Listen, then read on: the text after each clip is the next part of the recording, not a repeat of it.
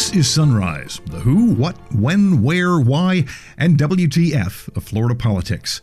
I'm Rick Flagg reporting from Tallahassee, where state officials say they have a plan for the safe reopening of public schools. You'll hear from the governor and the state education commissioner. Another record for coronavirus in Florida, and not in a good way. 1,698 new cases were reported Thursday. That is the largest one-day increase since the pandemic began. There have now been more than 69,000 confirmed cases of COVID-19 in Florida. The Department of Health reports 47 new deaths. The total number of fatalities in the Sunshine State is now 2,938. Florida Tax Watch says it found 180 turkeys in the new state budget that should be vetoed by the governor because they got through some sort of hanky-panky and did not go through the regular appropriations process. Two state lawmakers from Tampa say they've begun work on 3 bills to respond to the death of George Floyd and the demonstrations by Black Lives Matter. A deep dive today on some of the racial inequities that have been exposed in Florida because of COVID-19. Blacks and Latinos are paying a much higher price during the pandemic. We'll also have your daily calendar of events and check in with one man and 2 women who are doing their best to live down to the standard set by Florida Man. And now the top stories on Sunrise for Friday, June 12th. Governor Ron DeSantis unveils a plan for the reopening of public schools, saying the economy depends on them. He expects classrooms to be at full capacity when the new academic year begins in August. I know our kids have been in difficult circumstances for the past really couple months now. Getting back on our feet in the school year, I think is going to be really, really important for the well-being of our kids. But I also think it's important for a lot of parents who've had to juggle an awful lot over these last couple months. State Education Commissioner Richard Corcoran believes schools can reopen safely and that kids won't be spreading COVID-19 to their teachers as long as everyone takes precautions. The message should be loud and clear. We are saying, with a strong recommendation to our great superintendents that we work with, we want schools fully open in the fall because there is no better way to educate our kids than have that great teacher in front of that child. We also know that they are not at a low risk, they are at an extremely low risk, not only of contracting it, but even spreading it. All of that data is in. And so we're saying, let's get what we do know is not having that world-class education with that teacher in front of that child. There is real, significant, long-term harm that you can't recover. And so we're saying open up the schools, let's get the best educational environment, let's keep everybody safe in our educational community, and now attack, like no other state has before, the achievement gap. If we lose students anywhere in this country around 3rd grade, that's basically almost 100% of your dropouts. It's almost 85% of your interactions with the juvenile justice system. And so we have got to get in there, grab hold of these kids, and end the achievement gap and get to a 90% literacy rate. No other state will come close to that. The feds gave Florida almost $900 million in stimulus funding for education. Governor DeSantis says they'll use some of that money to close the achievement gap that was exacerbated by the shutdown. $64 million will be provided to close achievement gaps that have likely been exacerbated during the pandemic. These funds will provide a 4 to 5 week summer program on school campuses to students from K through 5 who are identified with a substantial deficiency in reading based on assessment and teacher recommendations. The plan also focuses on an intensive effort to improve student reading proficiency. Our goal is to have 90% of students proficient in reading by 2024, and the investments we make this summer and for the upcoming school year will aid us in reaching that goal. Within our plan, we invest $20 million to engage school districts and schools in identifying and adopting the best reading curriculum and supplemental instructional materials to drive teaching and learning from grades K through 3. Additionally, we will dedicate $15 million to train and develop 2,000 highly effective reading coaches. The plan includes over $223 million for early learning programs. This includes $55 million to provide financial assistance to child care providers that remained open during the crisis with infrastructure, personnel costs, cleaning supplies, and other costs to maintain a safe learning environment. $16.9 million in funding to high-quality child care providers who agree to reopen as part of Florida Schools' reopening plan. $20.9 million in funding for successful transition to kindergarten program to implement summer programs for approximately 45,000 rising kindergarten students identified with limited language and emergent literacy skills. He'll also be using some of that money to bail out private schools that accept vouchers from the state. $45 million is set aside as safety net funds to ensure students don't continue to have disruptions in their education. These funds include up to $30 million set aside to protect tax credit scholarships entering the school year, and up to $15 million in financial relief to assist schools that have a majority of public scholarship students to keep those students enrolled so they can continue their education as their parents see fit. This will protect funding for traditional K-12 schools by preventing large increases in enrollments if students were to lose their current scholarships. The governor says their top concern for reopening is safety. But one thing to keep in mind is that the state cannot order local schools to follow this plan. Those decisions have to be made at the local level. Florida Education Association President Fed Ingram says no matter what dictates come down from Tallahassee, students will not return to schools until parents have confidence their child and their child's teachers will be safe and protected. We're still waiting on the governor to sign the new state budget, and Florida Tax Watch is trying to help out by providing a hit list. Dominic Calabro at Tax Watch says they've discovered about 200 pork barrel projects that were added to the budget without following standard procedure and should be vetoed by the governor. In Tallahassee speak, these are known as budget turkeys. The $93.2 billion state budget passed by the legislature for fiscal year 2021, which begins July 1 of 2020, contains 180 appropriation items qualifying as budget turkeys. The total is worth $136.3 million. The new budget takes effect July 1st, so the governor only has a couple of weeks to figure out which projects he'll veto. In the wake of George Floyd's murder and the demonstrations in Florida and across the country, State Senator Janet Cruz and Representative Diane Hart, who are both from Tampa, have begun working on legislation to address what they call the explicit, systematic inadequacies in the criminal justice system and policing for Black Americans. There are three basic concepts here and three different bills. One would prohibit police from using strangleholds or chokeholds and emphasize de-escalation. Another would create citizen review boards to investigate incidents of excessive force. The third would mandate a robust K-12 education program that details the historic and present-day racism that Black Americans are subjected to throughout our societal structures. If you're looking for a sign that Florida is trying to get back to normal, consider this. The state office that issues concealed weapons permits is about to reopen. Agriculture Commissioner Nikki Fried says her division of licensing will be open to the public beginning Monday. COVID-19 has created so many challenges in the past 3 months, forcing both businesses and government to change the way that they operate. Even during this historic pandemic, we still have a responsibility to serve the people of Florida and provide the services taxpayer dollars go towards. That's exactly what we've done in the Division of Licensing. On March 19th, we closed our offices to the public for safety, but our more than 4,000 employees have continued working hard every single day at their jobs.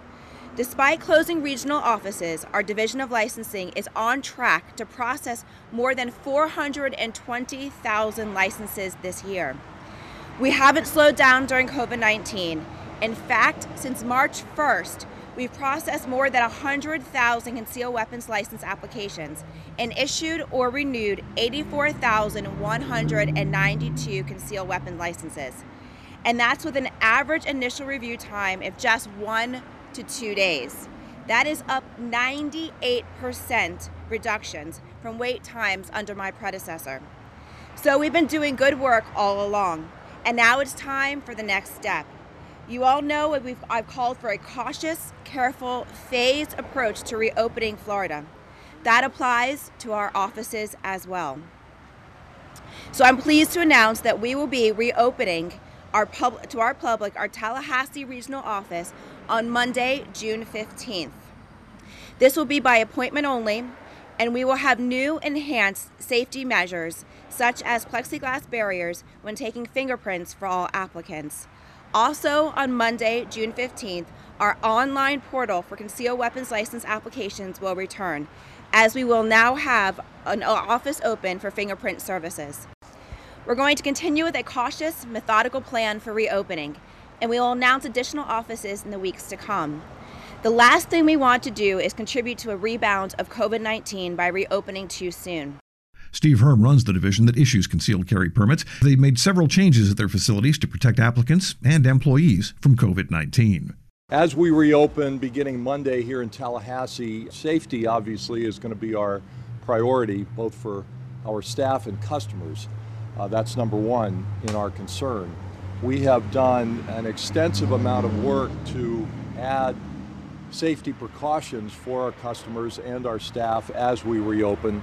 To accommodate as many customers here as efficiently as possible, appointments, as the Commissioner said, will be required for all visits, 15-minute appointments for those who are dropping off application paperwork and for that to be checked, and 30-minute appointments for customers who want to do everything here in the office. We'll be using a text application that we've purchased for use with customers, so we'll get their cell numbers or email addresses so that we can confirm their appointments when they make the appointments, and then when they arrive they'll text us to let us know they're here, and we'll text them when it's time for them to come into the office. Masks, of course, will be worn by all customers and staff. Staff will additionally have face shields and gloves when they are fingerprinting customers.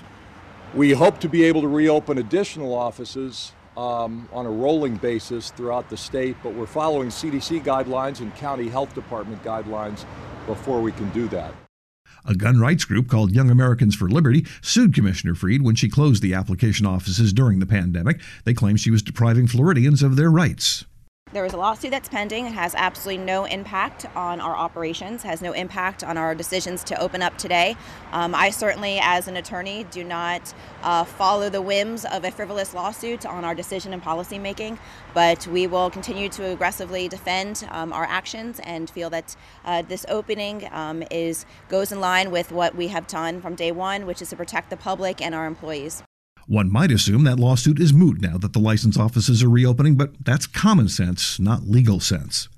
Next up on Sunrise, a deep dive into some of the racial disparities facing blacks and Latinos in Florida during a pandemic. The problem has been there all along, but the pandemic is rubbing our noses into it, sort of like a puppy on a wet carpet. The question now is, does the puppy learn anything or just keep peeing on the rug? You're listening to the Sunrise podcast from Florida Politics, for which we are much obliged.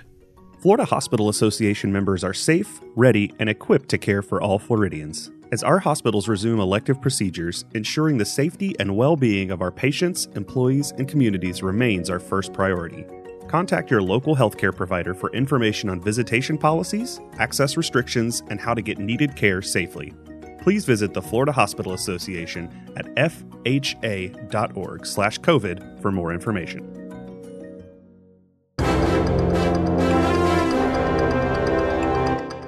Welcome back to Sunrise. A crisis can bring out the best in people, or the worst. It can also lay bare some of the inequalities that are part of everyday life, the things white folk rarely notice because, well, it doesn't really hurt us now, does it?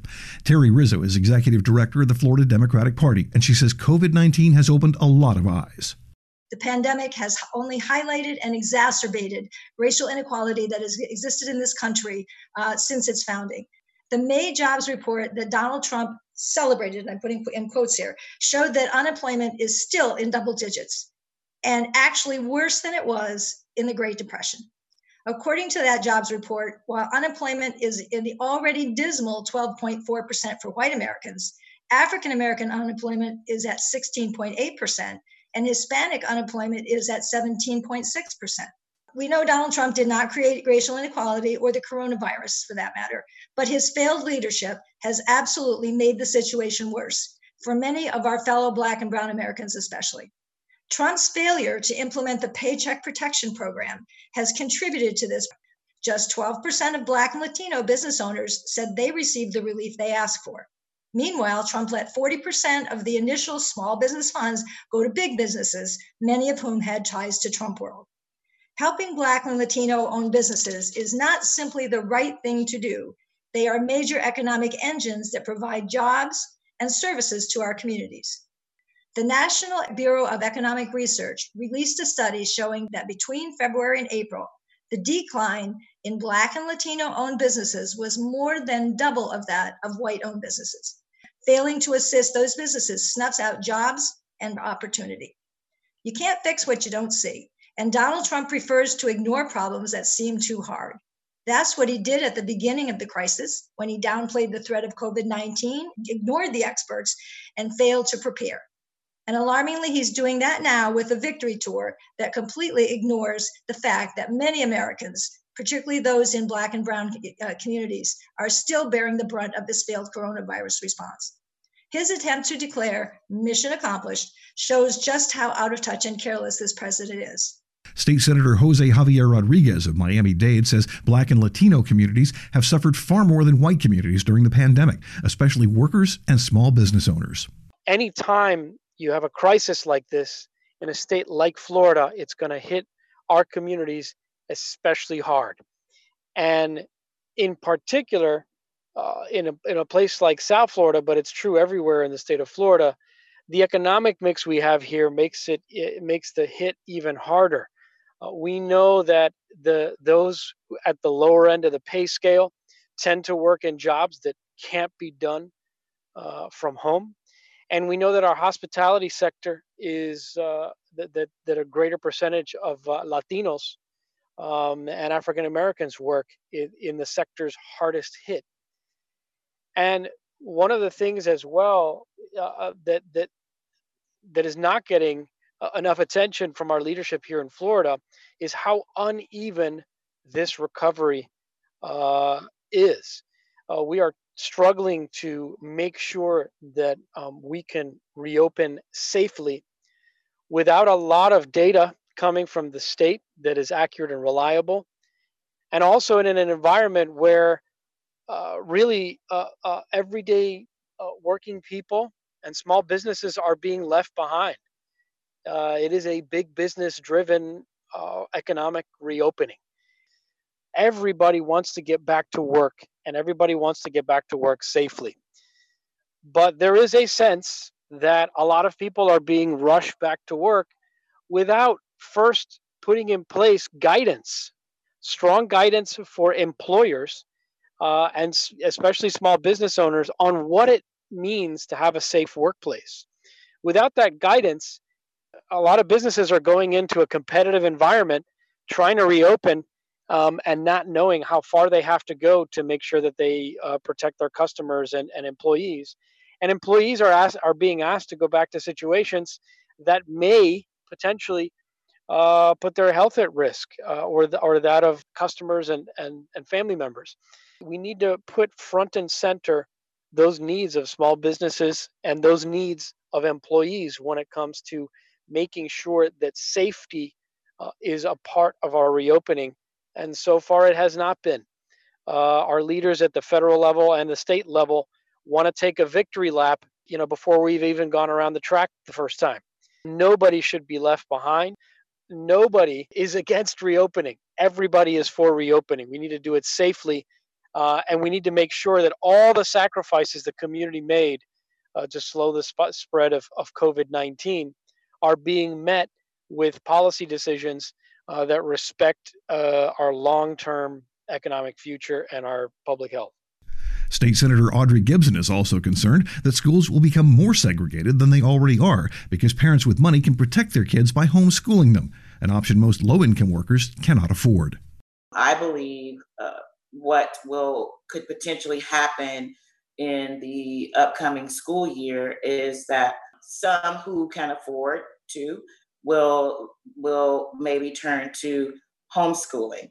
And so what does that mean? That means many African American children will not be able to take advantage of that. And so they will be exposed to danger in school.